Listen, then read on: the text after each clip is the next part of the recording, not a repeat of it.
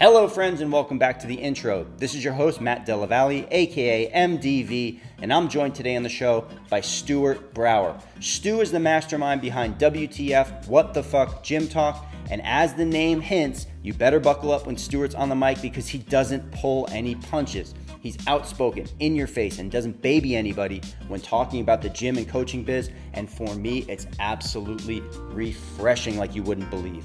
But you better listen closely out there to what this wild man is saying because he's almost always right. And in this episode, Stuart and I cover everything from gym owners waiting for that quote-unquote post-COVID comeback all the way to the realistic odds of coaches out there thinking they're just going to make it by showing up every day to coach 1 or 2 classes a day.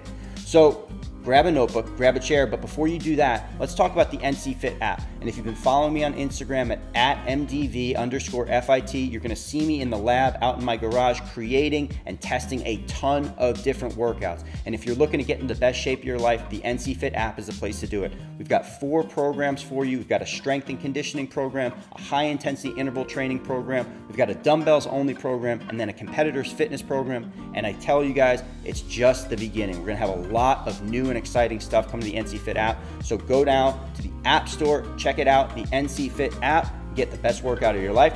Grab a notebook, grab a chair, and let's learn a thing or two from Stuart Brauer. Let's go.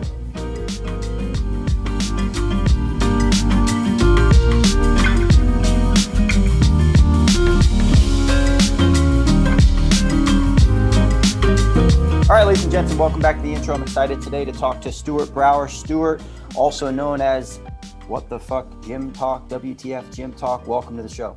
Thank you, man, for having me. Yeah, I'm stoked to talk to you. I was on your podcast a couple weeks ago, and we had a really interesting conversation about my background, my history.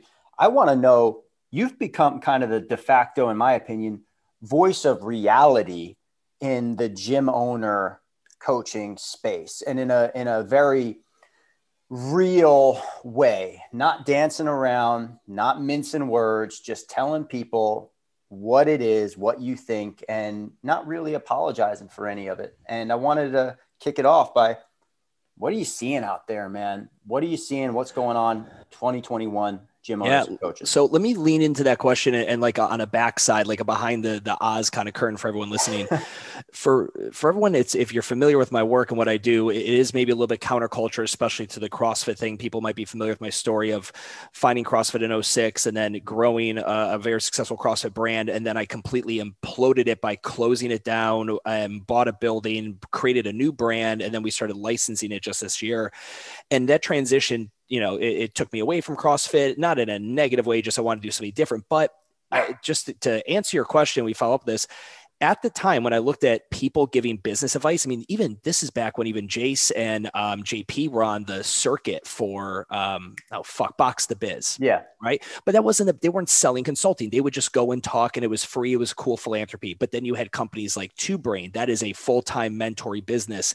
You had guys like John Birch and his business consulting. When I came out, there were all these groups that were making companies on business consulting. And when that happens, well, it's a business. You're going to have employees. You need a lot of customers to keep that machine going. I knew instantly, I was like, I'm never going to create a business out of my consulting. I'm just going to give myself a job. And by having a job, and if I charge a high enough rate, I can have a very comfortable, good living, but I don't have to cater to appeasing the masses because my business model needs it. You know, and again, I'm not picking on them. I'm just using them as an example. They're an amazing company, but Two Brain has the mission of helping 1 million entrepreneurs.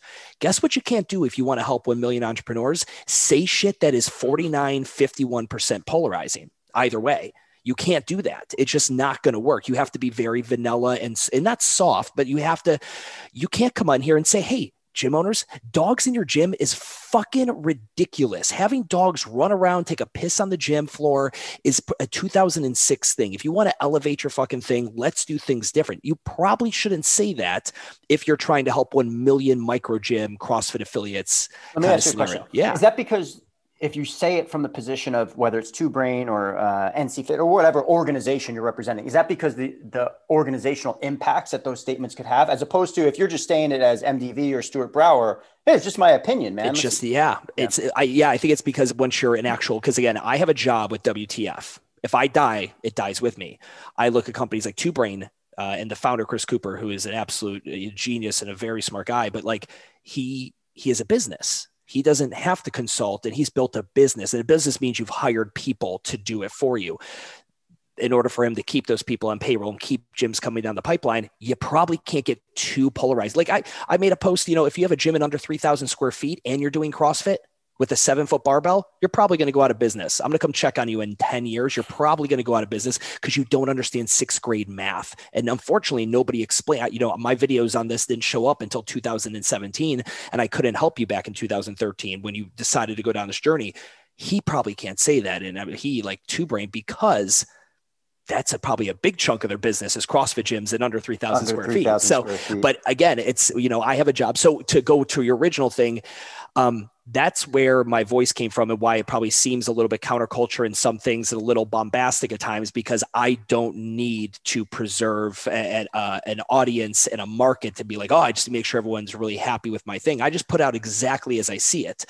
And right now, to answer your second question, what do I see right now? The big thing, everyone's coming back online. Unfortunately, California being one of the slower ones. I saw a video of Jace the other day doing fucking a workout with a mask on. It just like, I just cannot wait for the slower states to this to just catch up. I feel my heart bleeds for you guys. Now, I think a lot of people are waiting for a gold rush, like waiting for like the roaring 20s for people to come. Yeah. You've talked about this. The average person gained X amount of pounds during COVID. So many people and I think there will be this rush, but again, I hate talking about it because I'm fearful for the gym owner who's just going to sit. Okay, just soon enough. One of these days it's coming. It's coming. It's got to be coming. And you're not proactive. They're just waiting for it to happen. And right now, I think is the time for your messaging to really dial into, because again, you have people that are not in the marketplace. They're considering coming back to the marketplace. That's the perfect time to be pushing new messaging out. Any new messaging you've been wanting to push out, now is the time to do it. Go back pre-COVID, a big group of the audience wasn't listening to you because they might have already been at a gym, or they might have already had made a decision. I just don't really want to do that group fitness thing.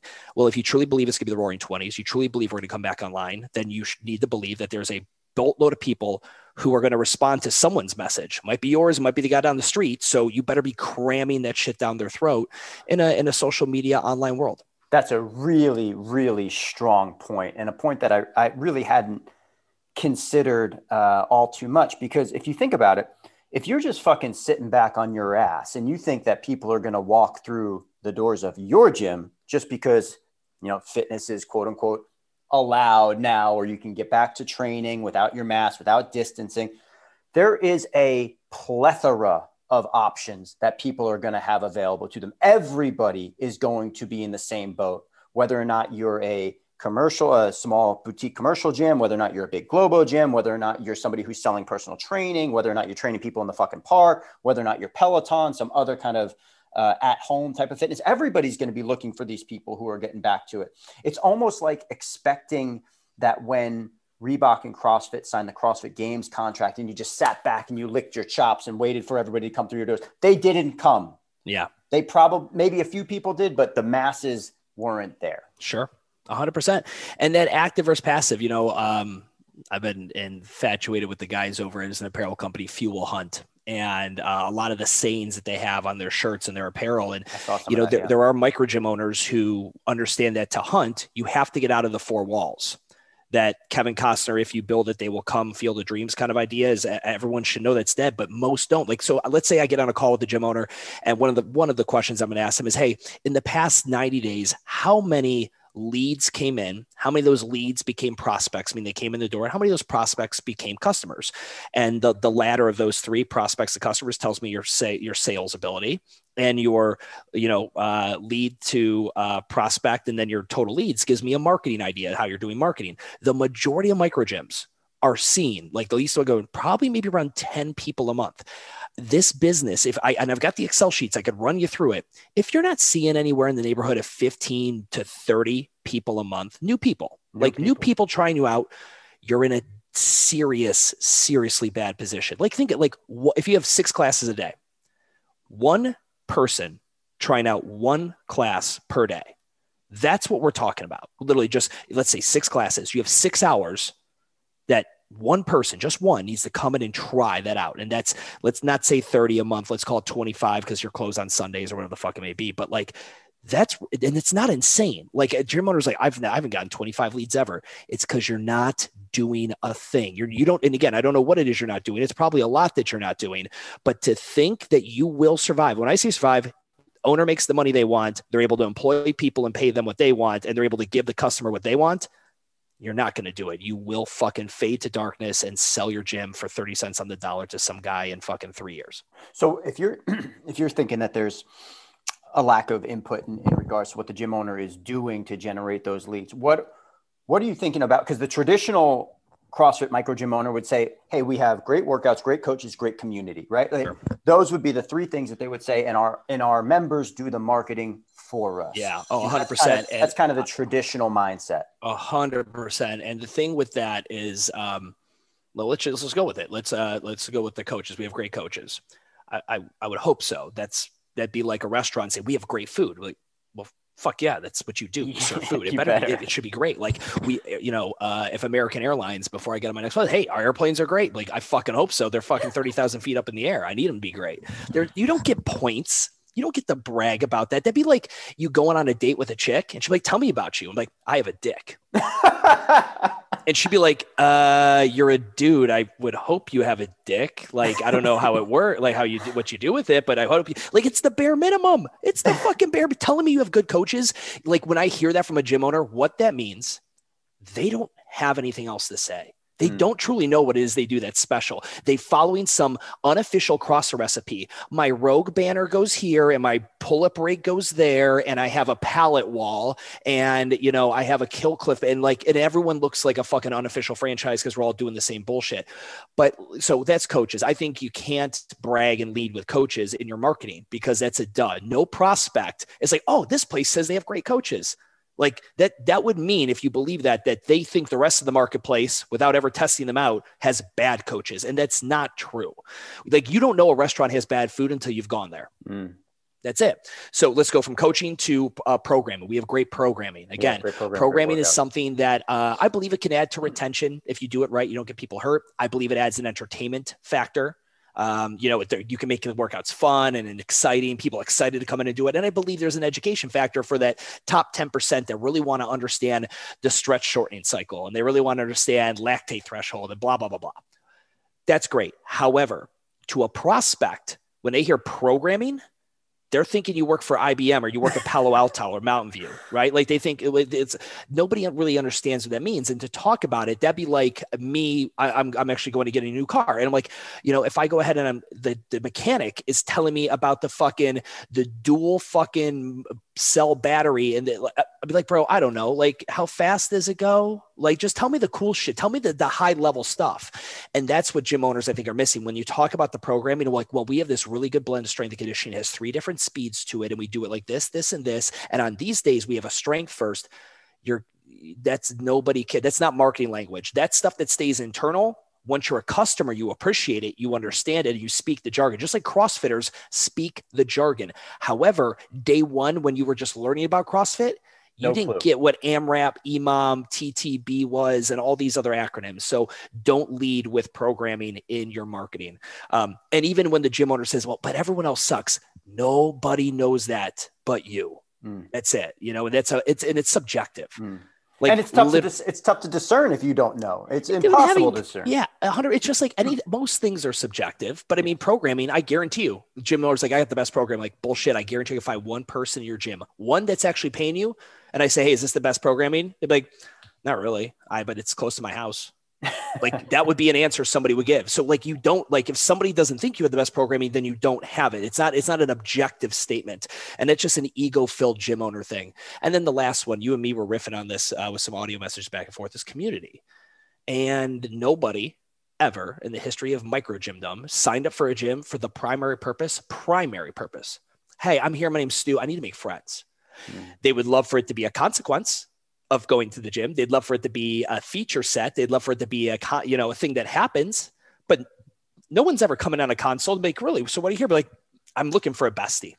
I'm looking for a group of people I can hang out with on Saturday. Cause then as a gym owner, you'd be like, I can't guarantee that, man, because there's really social people here, but I don't know, they might not like you. Like you can't guarantee friendships as a gym owner or even advertise that you're like, you're not in control of what happens with those people.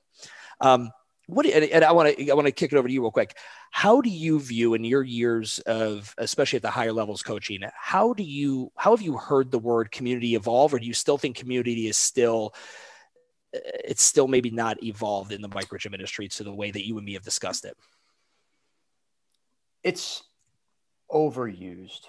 I think the word community has become so overused that it's lost any sense of real meaning for the people who use it. It's very, very, it's a cliche thing to say. And, I understand that it sounds really good. And I understand that there probably are good intentions behind saying that you have a great and strong community. But I don't know necessarily if it means anything different to anybody other than just a nice buzzword now that's associated with going to a CrossFit gym or a micro gym.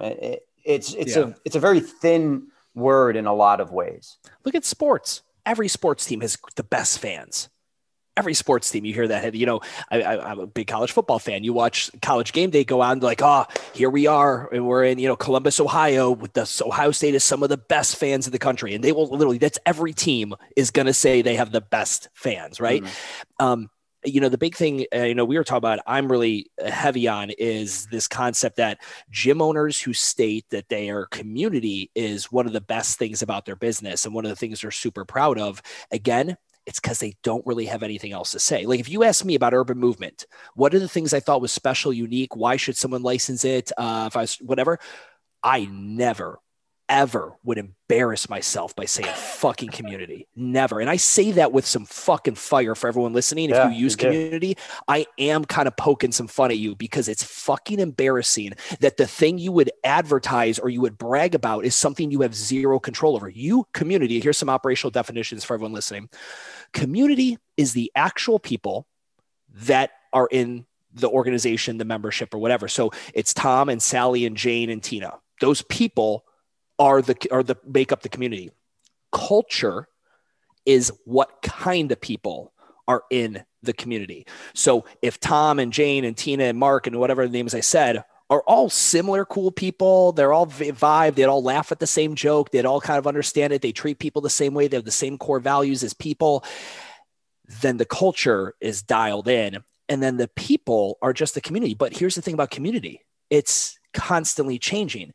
Tina moves because her husband got a new job, and Sally starts going back to school and she goes to Cincinnati, Ohio to take, classes. Like people come and go out of your gym every single month. That is a fact, right? Just like your grandmother's, Nana's going to die one day, kids. Why? Because that's what happens to old people. They fucking die. You're going to die one day. I'm going to die one day because we know that's going to happen. Gym members will die, aka cancel, at some point on a long enough timeline. Everybody cancels. Everyone, 100% of people cancel on a long enough timeline.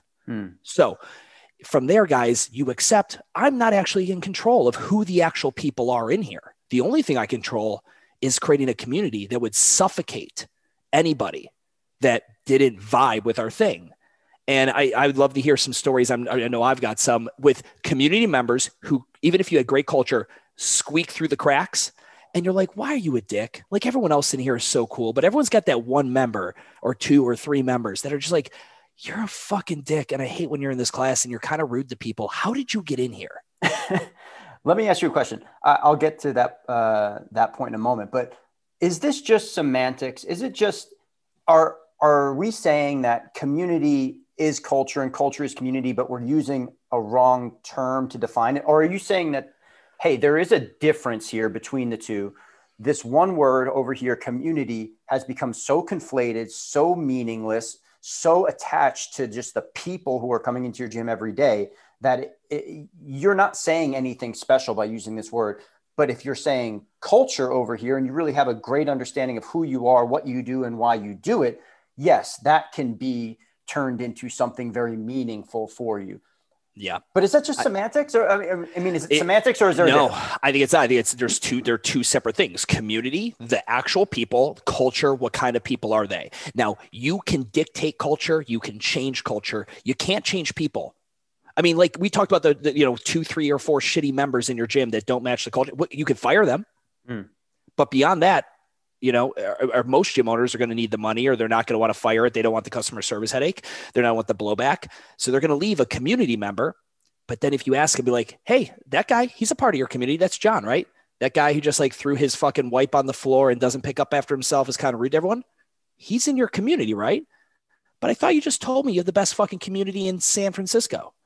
What? He's a part of your community. Like, well, yeah, but he's different. Most people, 99% of our members aren't like that. Like, okay, so your community has broken elements in it, like anything else. Like software has bugs, new homes have cracks in the fucking whatever. Like it has some cracks in it, but your culture overall, ideally, will suffocate out people. And I struggle with that even with urban. We don't have, I mean, literally maybe 0.01% of what I have with a CrossFit gym.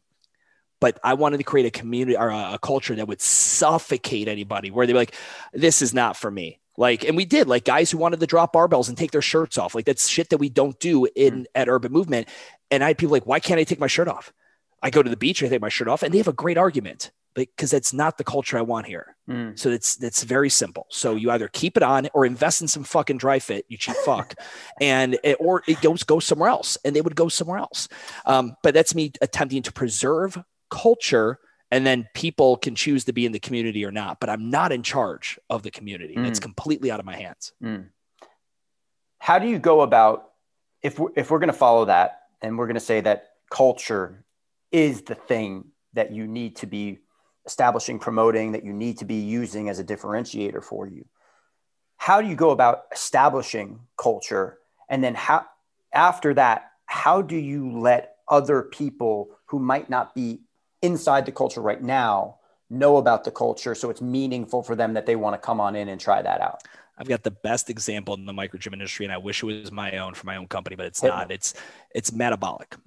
Metabolic, when they started, the founders were CrossFit gym owners, and they changed their model, and they left CrossFit. And it was like 2012, like when there was a lot of money still on the CrossFit table that they left. They said to themselves, we want nothing but high performers. We want people who show up on time, always had their credit card never defuncts. They're high performers. They're trying to be C-suite executives or own their own business, or they're trying to grow in their personal life and their career. We want those people. Now, you know this, you take meetings with people. If someone's late to a meeting, what is your instant take on how they perceive that meeting or you? Not important. Okay. So what they did, they have a sign, like all their buildings have a vinyl wrap on the window, so you can't really see in, but there's just on the front door, be great, not late.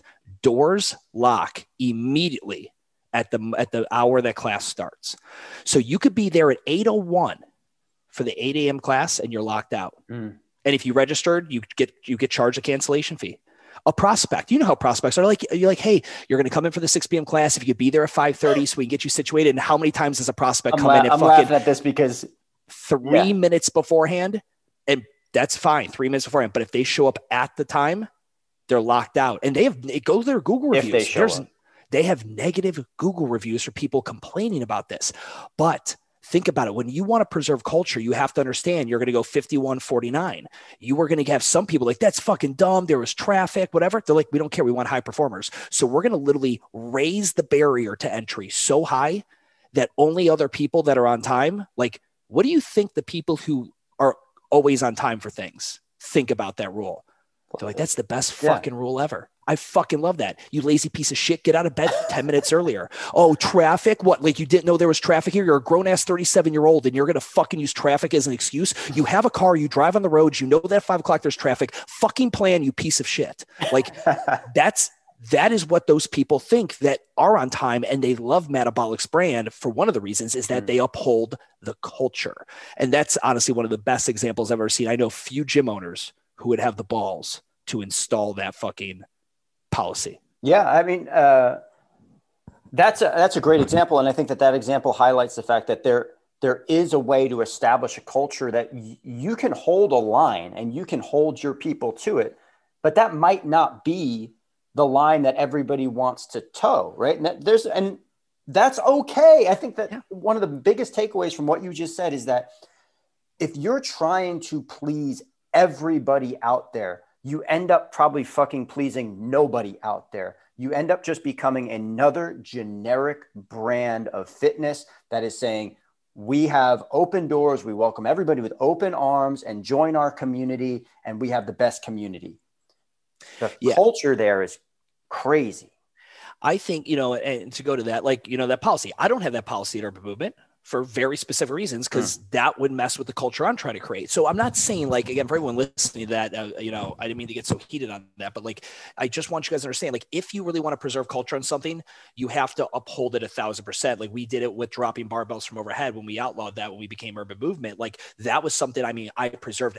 I didn't coach, and I would be in my office on the other side of the building. If I heard a barbell drop, I was out the door in the hallway, and I dead stare at that fucking coach on the floor. I'm like, I don't know who did it, but I want to see you go and talk to somebody just privately off to the side nicely and make sure that it fucking doesn't happen again. Cause that's so important to me. I never want to hear that noise in an Urban Movement ever. And you just have to be willing to act with it. Now let's go to your other thing. If you try to accommodate everybody, you're nothing to everybody, that kind of scenario. I think that, if you're Mother Teresa and you're nice to everybody, and everyone loves you, whatever, that's one thing. But for a brand, a micro gym brand, who we would all agree we all have to set ourselves apart. That's why you can't be everything to everyone, because it's not even that you'll be nothing to anybody. You'll be something to the people who pay you, but it doesn't allow you to stand apart. It doesn't allow you to say, this is what I believe in, and this is what I don't believe in. So the gym that has boot camp and yoga and Pilates and CrossFit, that's, and outside of the Globo gym model, that has a little bit of everything, nobody knows what to say about you. You haven't niched in anything. So your culture and the actions and the rules you put into place should always be that preserve culture. Soul Cycle does it better than anyone. Soul Cycle has a sign outside of every studio, and it has 5 rules on it. Okay. All the rules only exist so that other people's client experience does not get impacted. So the rules doors close at the start of class, you can't come in. No cell phones. If your cell phone goes off, you will have to leave. Things that they're not doing it because they're Soul Cycle. They're oh, we're a fucking amazing company and we just want to be dicks and listen to me. It's because they want to preserve client experience. How many times, MDV, have you or one of the coaches you've worked with has got frustrated during the WOD briefing, that workout brief, and someone's in the back chatty Cathying it up, just fucking talking, and you hear them and you want to be bro, I'm up here talking, when really the issue is, man, the other 4 people around you can't fucking hear what I'm saying because you're talking about last night's game. The little rules like that. And how do you handle that scenario? There's a lot of coaches that just let that go. They're I'll talk to him later. No, set the example early. I was going to ask you, that's a great lead in the next question. How do you get your team of coaches who are mostly making hourly wages to buy into this idea that they have to uphold a certain culture or a certain standard? Yeah. So, number one, you got to monkey see, monkey do. They got to see you do it. So at Urban, again, let's go to that barbell dropping example. My team would see me interrupt my work on the other side of the office or building and to run over and holy shit, that if Stu's getting out of his office and doing a fucking 40-yard dash over here because he heard a barbell drop, that's obviously something important. But then it's also giving them the tools, because what a lot of coaches don't have, in the beginning, not many of them are great at public speaking. They learn it. What a lot of them don't have is they don't have a toolkit of ways to diffuse high tension scenarios. Let's say, it's Urban and we have a newer guy in, and he's an ex-CrossFitter, and it's his first workout in with us. And a fourth of the way through the workout, he rips off his shirt. He grabs chalk, which we don't allow either. He's clapping chalk and he's dropping a barbell. I might have a newer coach who's I have no idea how to handle this guy. He's fucking he's super into his workout. I feel if I interrupt him and stop him and tell him, he's going to punch me in the face. And they're nervous. So I would equip them with, well, here's how I would handle these things. I literally have one-liners for the shirt line. I used to tell the guy would take his shirt off. I'd be oh man, hey, listen, your shirt's off. Are you hot? He goes, yeah, man, I was super, super hot. I'm yeah, the temperature in here doesn't change when you take your shirt off, dickhead. I wouldn't call him a dickhead, but it'll be you really and I would just have something a little bit smart ass, but very factual and true to make them realize I'm listen, I completely understand. I know it's hot in here. However, we have a policy. Everyone keeps their shirts on throughout the workout. And so, listen, kick it back on, blah, blah, blah. And I've never, ever had someone say, fuck you, I'm out. I can't wear a shirt. Never in the history of ever done. And maybe that's happened a dozen or 2,000 times ever in my career. Never had anyone flip out about it. I just communicated with them. But once my staff sees me do it, and then I can arm them with a script or a one-liner or a two-liner that they can run with, now they feel more confident, because not everyone, like you and me, from public speaking in a coaching setting and podcasting for a while, we're quick-witted. We can spit our spit real fucking quick. We don't need anyone to teach us. A lot of coaches don't have that, especially part-timers, maybe that they have a 9-to-5 job. They're not as quick on their toes in those confrontational situations. So arm them with some really good one-liners and comebacks, or, remember comebacks when you were a kid? Oh, that's a great comeback. Like when you're talking shit. Yes, exactly. When you're talking shit on the playground, you got to have those and just make sure they represent the culture and the brand appropriately. What's your tolerance for coaches who are quote unquote talented coaches? They can technically do the job very well, but then maybe they don't hold the standard always at the level that you want them to. Where are you themselves? Like when they move, they don't hold that standard, or they allow other people to get away with shitty form? Kind of both, because one of the issues that I see come up in a lot of my conversations with gym owners is the fact that they have people on their team who don't necessarily toe the line of the business, that the coach, whether or not they think that their opinion or their point of view, or they feel self-important, that they are so empowered to lead the people an opposite direction, that the gym's policy is this, but I don't care about that. You know what? I'm actually going to say this, whether or not that's because you don't like a workout, you don't agree with a decision, you don't like the fucking t-shirt that we're selling, you don't agree with the rule about the chalk or the drop in the barbells, whatever it is. Technically sound coach, members love the person, but not towing the line. Sure. So that line, if someone's not towing it, it like the fact that they're not towing it should be at that point, like, what are they thinking? Like, it'd be like that, like the equivalent, like a coach at My Urban Movement allowing someone to use the chalk and shirt off and drop the barbell. They might as well park their car through the front door into the gym. It'd be the same kind of reaction, because I have made such a big deal as to these things are no-nos. Here's why they're no-nos. Are we all in agreement that if our end goal is to create this kind of culture, this kind of brand, that these things are no-nos? Let's go around the room and talk.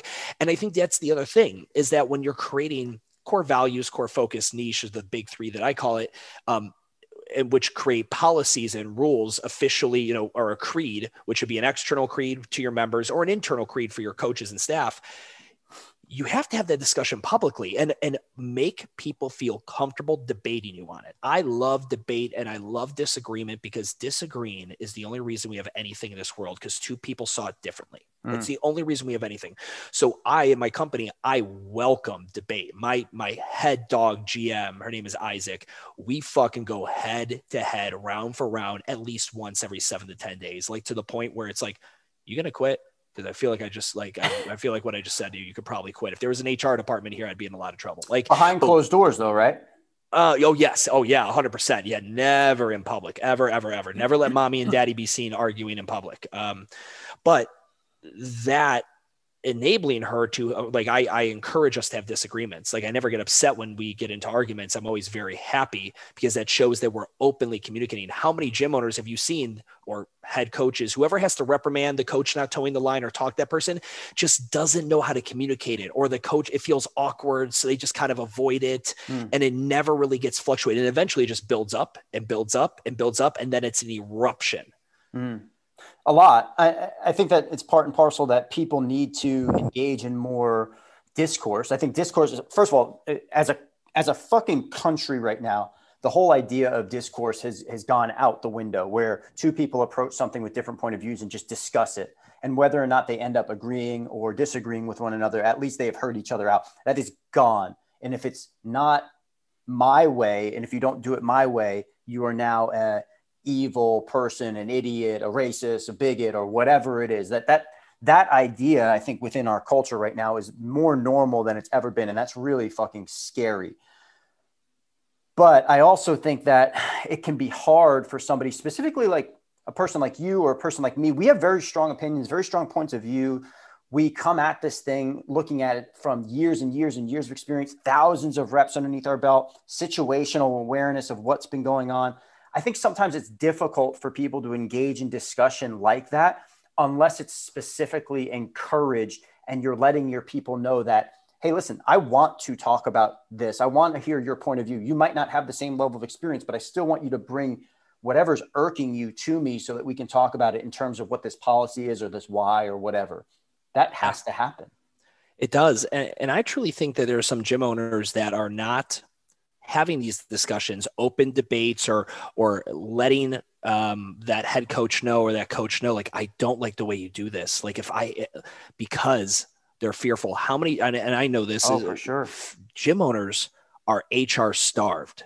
Like, that's one of the hardest things. You find a great coach, you find someone who can take those classes that you've been coaching for the past 4 years, and you finally made enough money now that you can afford to have someone.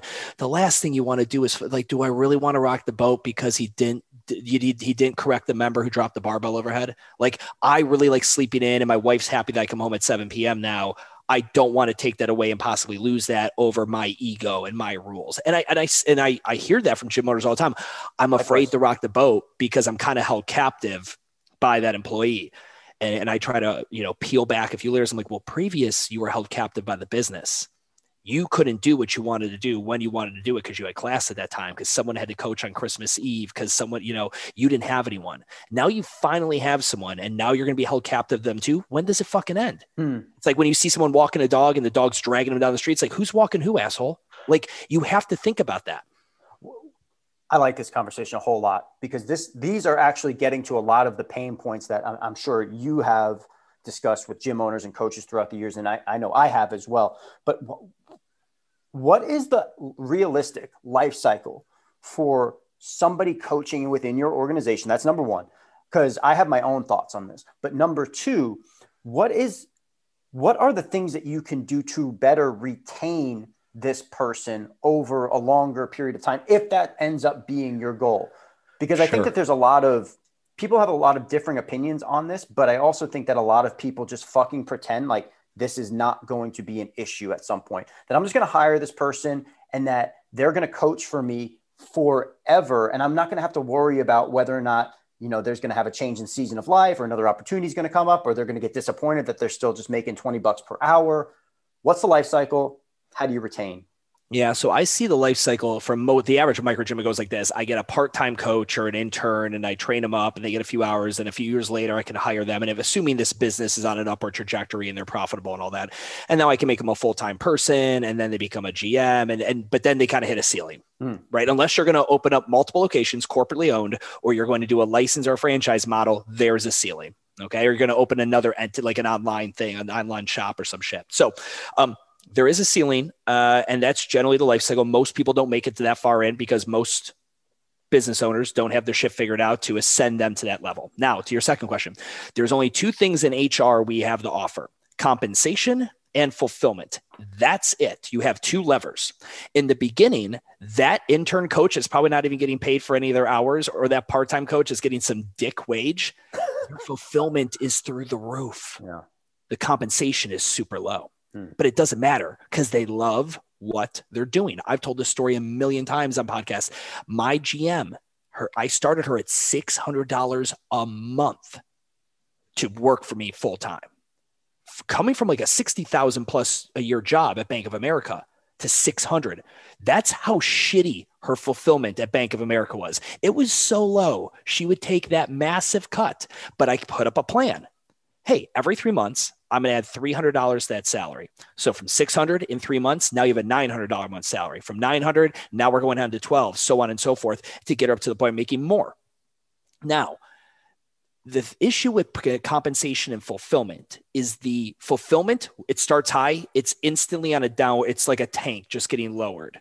100%. It will start getting lowered every day, ounce by ounce by ounce by ounce. The same way a gym owner comes into owning a gym, super high fulfillment, super low compensation. And then by year 4, they're like, I don't want to coach any more classes. I want to manage people. Like, they're so jaded. So you have to constantly be able to refill that tank with new tasks, new roles, and with additional compensation. And that's the pong back and forth of a good company. So when I work with like the gyms doing over $1 million a year revenue that I work with, they are HR focused. Who's on the team?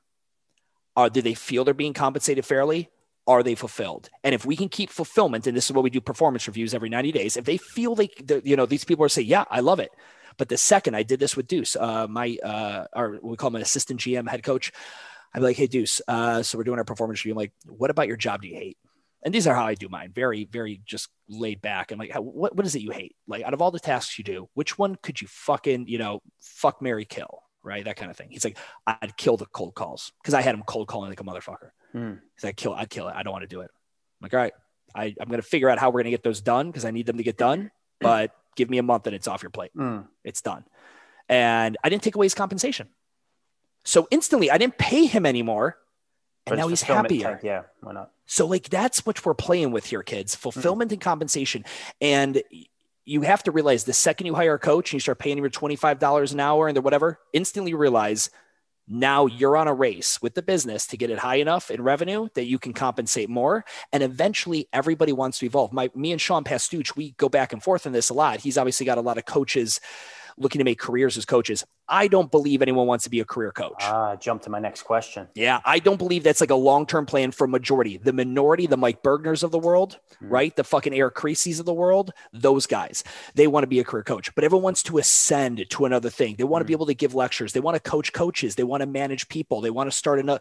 You're always going to have an ascension, I believe, no matter what your career, your path, or your craft is. And for coaches to be like, well, they can coach and they could also do my social media. I'm like, I doubt that was probably in their fucking what they really wanted to do. So what else you got for them, buddy? Yeah. Well, they could. It's tough. It's tough. You got to have a well-oiled machine to keep compensation and fulfillment in the upward trajectory over the course of the business. I really like that compensation and fulfillment analogy in comparison to where most gym owners need to be concerning themselves with HR. The thing that I've seen is that if you are not considering those two things, and you're not aware that when you hire somebody, when they sign and they fucking ink the contract, that the fulfillment is at the highest that it will ever be, ever at that moment. If you do not consider the fact that that is on a downward trajectory, and you're ignoring the conversations, you're ignoring asking this person, what else do you want to do? What else can you do? If you're ignoring the fact that you haven't given them regular bumps in compensation, whether they are scheduled like you had it, or whether or not they're based on merit, that downward trajectory is accelerated 1,000,000 times, that fulfillment will plummet so fucking fast. It's crazy. It'll plummet even faster if you do not bring them in. This is what I call leadership team. When you have key players on the team, we create a leadership team, and the leadership team has a say in all major decisions. So I have a consultant, a guy named Joe that I work with Urban. I have Isaac, and I have Deuce, myself. That's our 4-man leadership team. And we bring in our branding, the guy we use for branding, Boris, a lot in some things as well. But I run things by them. Like I have final say, but I rarely ever exercise that. In all honesty, it gets voted on. We talk about it. Is this a good idea or is this not? And it gives a team more fulfillment when they actually feel like they're getting the steered boat. My daughter, she's 4. You know what her favorite thing in the fucking world is to do is when a car's parked, right, and we're waiting in school, for her to sit in my lap and pretend like she's driving the car. That's what she fucking loves to do. Now, even when she gets old enough, like the driving school people, yeah, you got the person, but you could hit the brakes on the driver's side, the instructor's side, to stop that shit real quick. That's like the gym owner. Like, you have got to let these people actually steer it, or at least feel like they're a part of it. Even if you're able to hit the brakes and move things on. But gym owners that act in a vacuum and are like, this is just how it is, and they don't develop that team, find me any team. I don't care if it's sports. I don't care if it's a fucking paintball rec league. I don't care what you do. Find me a team where someone likes just one person making all the decisions and not explaining it or bringing you into it when you're supposed to be on a team. And I get, well, that's an employee. Like, no, if you still think of employees just like fucking grunts, like people who just work for you, you need to pick up a Simon Sinek book or fucking just join any kind of leadership conversation in the past 15 years. What would you say to gym owners who go, yeah, that's all well and good, I get it, but I have no interest in managing that kind of system. I don't care about necessarily creating that kind of structure for my people. All I want to do is I want to hire some people to run some fucking classes for me. And I want to show up and I want to work out. And then I want to design the next t-shirt. And then I want to go home. Perfect. Yeah. You have two things. Number one, that happens every day. That's a franchise model or a replicatable model. So you need to have either two things, cash and a system. I have gym owners that say that to me all the time. Like, I don't want to do it. I'm like, cool, no big deal. All you need is money. Do you have $56,000? Do you have $56,000 free right now for us to give to someone annually to be your operations manager and manage all your coaches? Like, no, I don't have $56,000 a year to give to someone. I don't even pay myself. Then I'm like, then you haven't earned it yet. But you either need cash to pay somebody, you need the money to pay somebody, and then you need the system, because you can't just, a lot of gym owners do this too. And you see them do it with young 20 somethings, millennials, for their social media. Like, hey, you fuck with TikTok, right? Can you help? Can you do our social media? And the person's like, yeah, but like, what do you want me to do? What does, like, I need more context. The same happens in that HR conversation where a gym owner's like, yeah, I just want to hire someone to manage this thing and run it. Bro, that you need to give them something. That's the system I'm talking about. And I hate using that word. Like operational workflow is what I really like to talk about. Is like, how does everything kind of flow and work together? And the thing with workflow is it expands and contracts as needed. A system is generally installed, but it only fits this one way. If we tweak it and do things, the system breaks. Most systems break when markets change. And guess what? Markets always change. So I teach operational workflow, things that expand and contract with the business. I don't install anything in my business or any of the gyms I work with that doesn't expand and contract. Because I've never seen like, oh, we're doing the same system we did in 2009, Stu. I'm like, no, if you did, you're one of these fuck-faced gym owners that's in a lot of trouble. But very few people are keeping the exact same system that they did, because there's no way that your system's at 120 members is the same at 320 members. Yeah, rigidity in that sense is a fucking death sentence. Yes, it is. For sure. This idea of career coach as a primary earner, I want to talk about this because there are a lot of people that get into coaching, maybe in like, it varies, but let's just pretend somebody's getting into coaching in the mid to late 20s, right? Maybe they had some other career or fledgling career that they got started in, and they realize they have this really deep passion for functional training or CrossFit, the thing that we're doing. And they go, I want to get out of whatever I'm doing and I want to get into coaching. And I am the primary earner, or I envision myself as being the primary earner for whatever family unit, whether or not that ends up just being myself or me plus a partner, me plus kids. That's who I am. That's my role.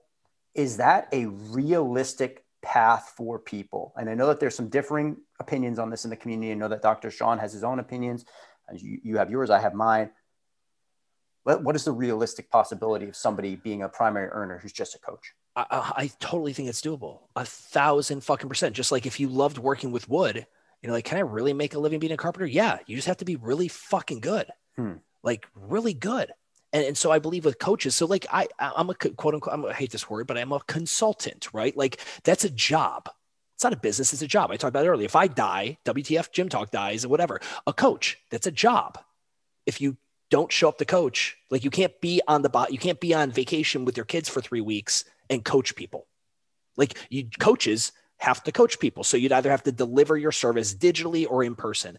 So that job there, that's what I call it. It's a technician job. Doctors are technicians, lawyers are technicians, coaches are technicians, salons, hairstylists are technicians. These are veterinaries. Like these are things that require in person or some kind of digital contact type scenario with their customer. Yes, you can as a coach. My thing is this, is that I think you need to talk to very experienced, successful, and I don't care how you define it. It's because they love what they do. They make 6 figures, whatever it is, and ask them, how many years have been doing this? And then let's say it's you and you're like, I've been doing this over a decade. And they're like, great. When should I expect to make X? Or when should I expect to be able to do this? Like to be able to only work 20 hours a week and then go with my wife and kids on the weekend. Like ask other people who have what you believe ascended to the highest levels of your technician craftsmanship and talk to them about what should my expectations be? Because I think that's what most technicians, when they get into whatever their career is, they don't do. They're just like, oh, I'm going to do it. I'm going to do it really good. I'm going to make a bunch of money. And I guess I'll get more clients and I'll charge a little bit more and they'll get more clients and I'll charge. And I don't know. I'm just going to that's my path. That's my plan. And as you guys can hear that's a really shitty, loose, abstract plan. You should be like, yeah, like you have to tie some stuff to it. And I don't tie money to happiness. I tie the ability, what I believe happiness is being able to do what you want to do when you want to do it. And for me, there's a financial freedom number associated with that.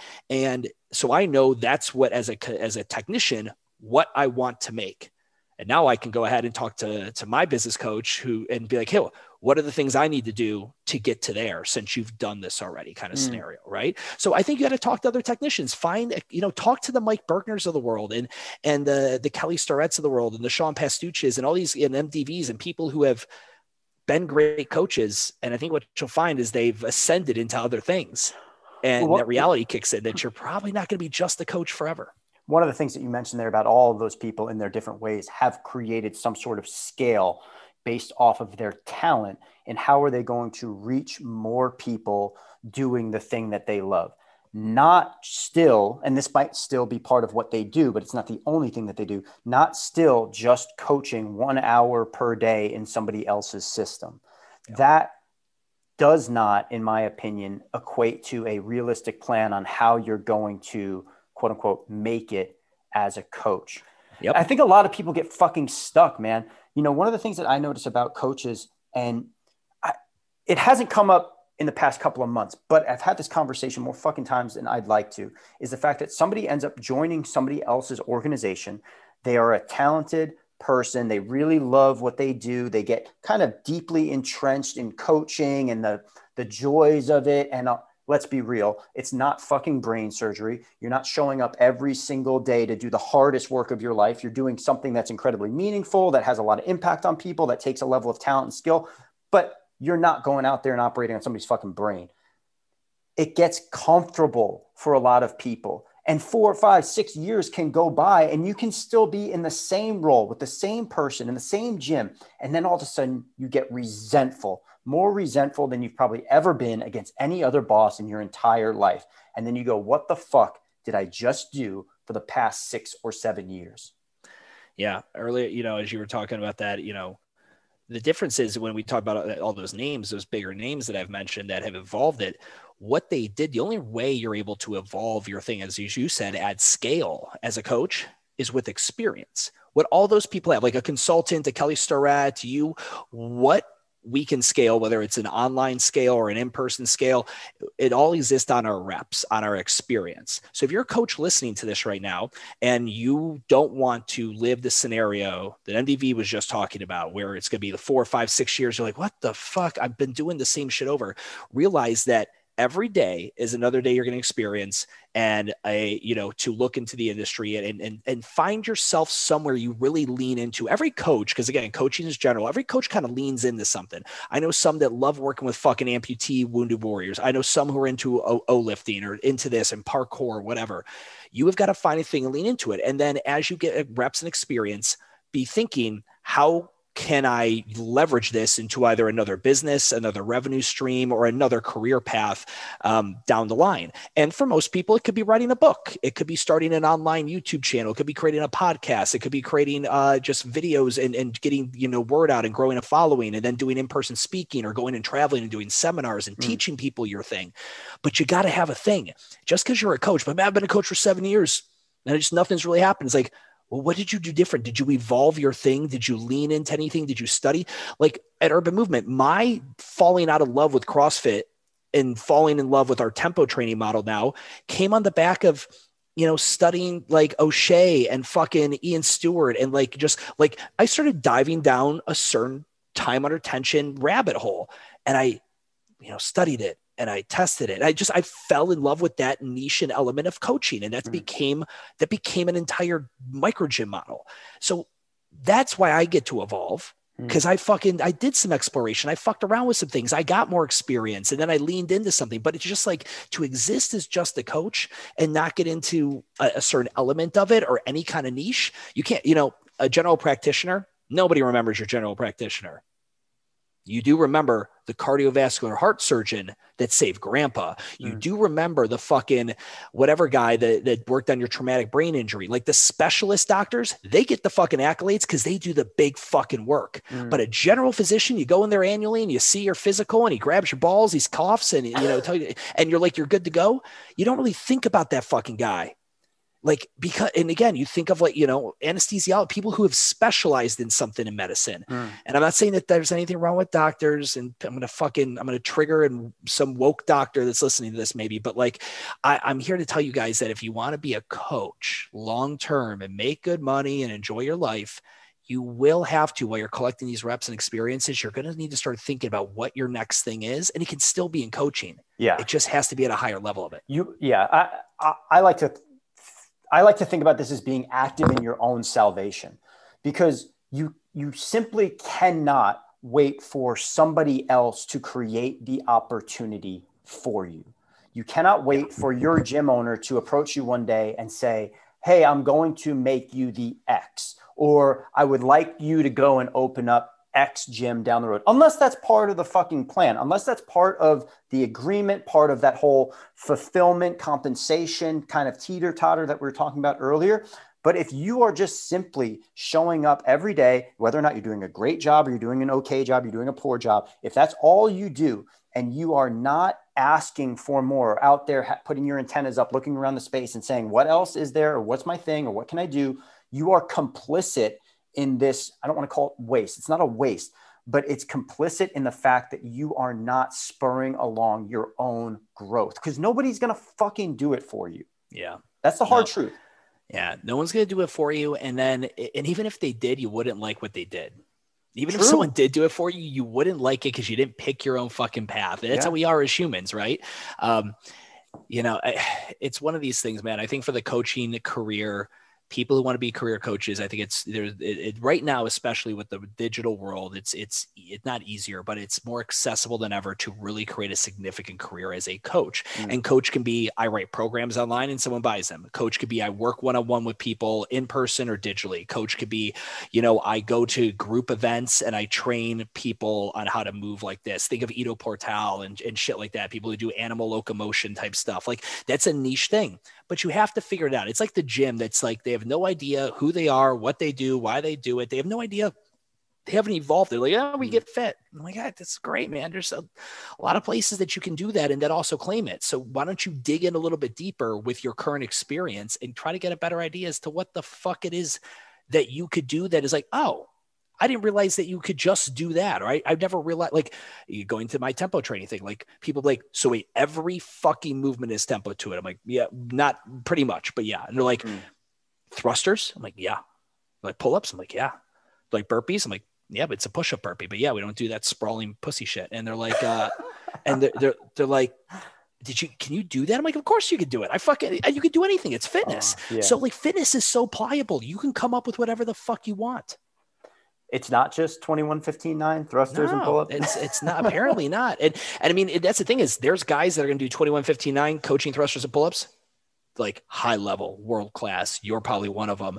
And you can make a career doing that. You just have to find that one niche that only wants 21-15-9 thrusters and pull-ups. And you can, because that is a niche in of itself. Every dive bar, and I'm not calling 21-15-9 a dive bar, but every city has a dive bar. And it probably has decent economic backing or an economic engine to it, because dive bars do what they do really good. They sell really inexpensive beer. They have a really low rent because they're in a shitty part of town, but they've got a vibe and a culture and a thing that you can't create at the fucking craft seltzery down the street. Stu, I've really enjoyed this conversation. We're approaching an hour here, and I know that you're a busy guy, so I want to be respectful of your time. I got to ask you one last question here. Some of the stuff that I get the biggest chuckle at is when you go ad lib on your social media channels or in your stories and you call out the quote unquote lazy fucks out there. Yeah. I think it's first of all, it's very funny, but has anybody ever hit you back up and been like, hey, you didn't invent this, or, what are you doing calling me out X, Y, or Z? Because it's definitely I can't think of anybody else in the space who does it the way that you do it. It's very rare. Yeah. So the reason I do that stuff is twofold. And so I've created vlogs where I've literally just had my camera like going while I have this guy on speakerphone.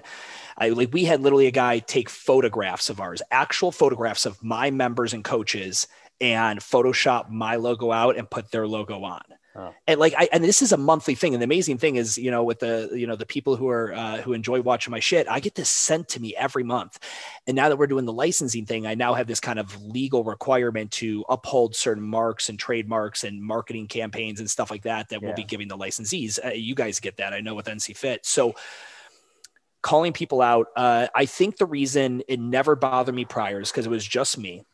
But now that the licensee, I feel like I have a responsibility to people. Simultaneously, I started doing this WTF Gym Talk thing in 2015, over 700 videos, the 400, 500 podcast. Like, I've put a lot of free stuff out there, like a lot. And I think I started really kind of just getting kind of pissed off a little at times. Like, I give you all the free stuff. Like, I have free, like, anyone listening to this, if you ever send me a DM with a question, I'll probably send you a 60-second long detailed answer, an audio message. I send you audio messages anytime we go back and forth. Don't send me audio messages anymore. It's the most embarrassing thing ever. I hate listening to that shit. That's why I don't have voicemail. Don't audio message. Just text me. But it's like, I always feel like that's such a great way to give back to someone who randomly sent me a DM. They're like, holy shit, he took the time and I could hear the tone of his voice.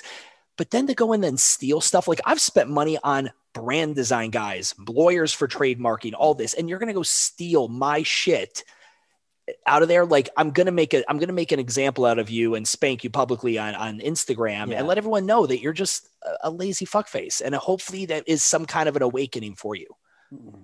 It's rare, especially in this day and age. It's rare. That kind of candor, that kind of just, hey, I'm going to say this because I want to say it. And I don't care if you come back at me because I'm going to defend it. It's everybody's so afraid right now of being canceled or, being put on blast for whatever. And it's refreshing, man. I've enjoyed it. I've enjoyed getting to know you as well. I got to say, when I was looking at your stuff a few years ago, I was like, who the fuck is this guy? Yeah. It's I get a lot of that. It's very nice to know you, though. Stu, for the listeners here, where can they find out more about you, more about Urban Movement, and more about WTF Gym guys, Talk? the easiest thing is just, put into the Google machine WTF Gym Talk, and that handle is nobody wanted that handle. So, right, you can grab that anywhere, Instagram, YouTube, Facebook, wherever, WTFGymTalk.com. You'll find videos, you'll find all the good stuff, the podcast. But if you've got a specific question, please shoot me a DM on Instagram. That's the easiest way to get in contact with me. I'm more than happy to jam with people. It's what I truly love to do. It is my job, is my technician career. And I always just am humbled and appreciate anyone giving me even 5 minutes of their time to listen to a podcast like this, or to even think of sending me a question. So send it on through. Very cool. And Urban Movement, how about that? Where can they find out more about Urban Movement? Take the vowels out of it. And throw that into a URL, urbanmovement.com, MVMNT. It's a micro gym model that we have here in Charlotte. We're opening, we'll have 2 in Virginia, 1 in Texas, 1 in Ohio. Hopefully we'll be announcing all these here by the end of the year, but it's a licensed model. And it just is my white space thing. I took Orange Theory and I looked at what CrossFit did, and I created a white space version that didn't exist. So we're really excited about the expansion of that. Very cool. Looking forward to see what happens. And Stu, always looking forward to your next piece of content. Thank you very much, my man. Thank you, dude. Thank you for having me.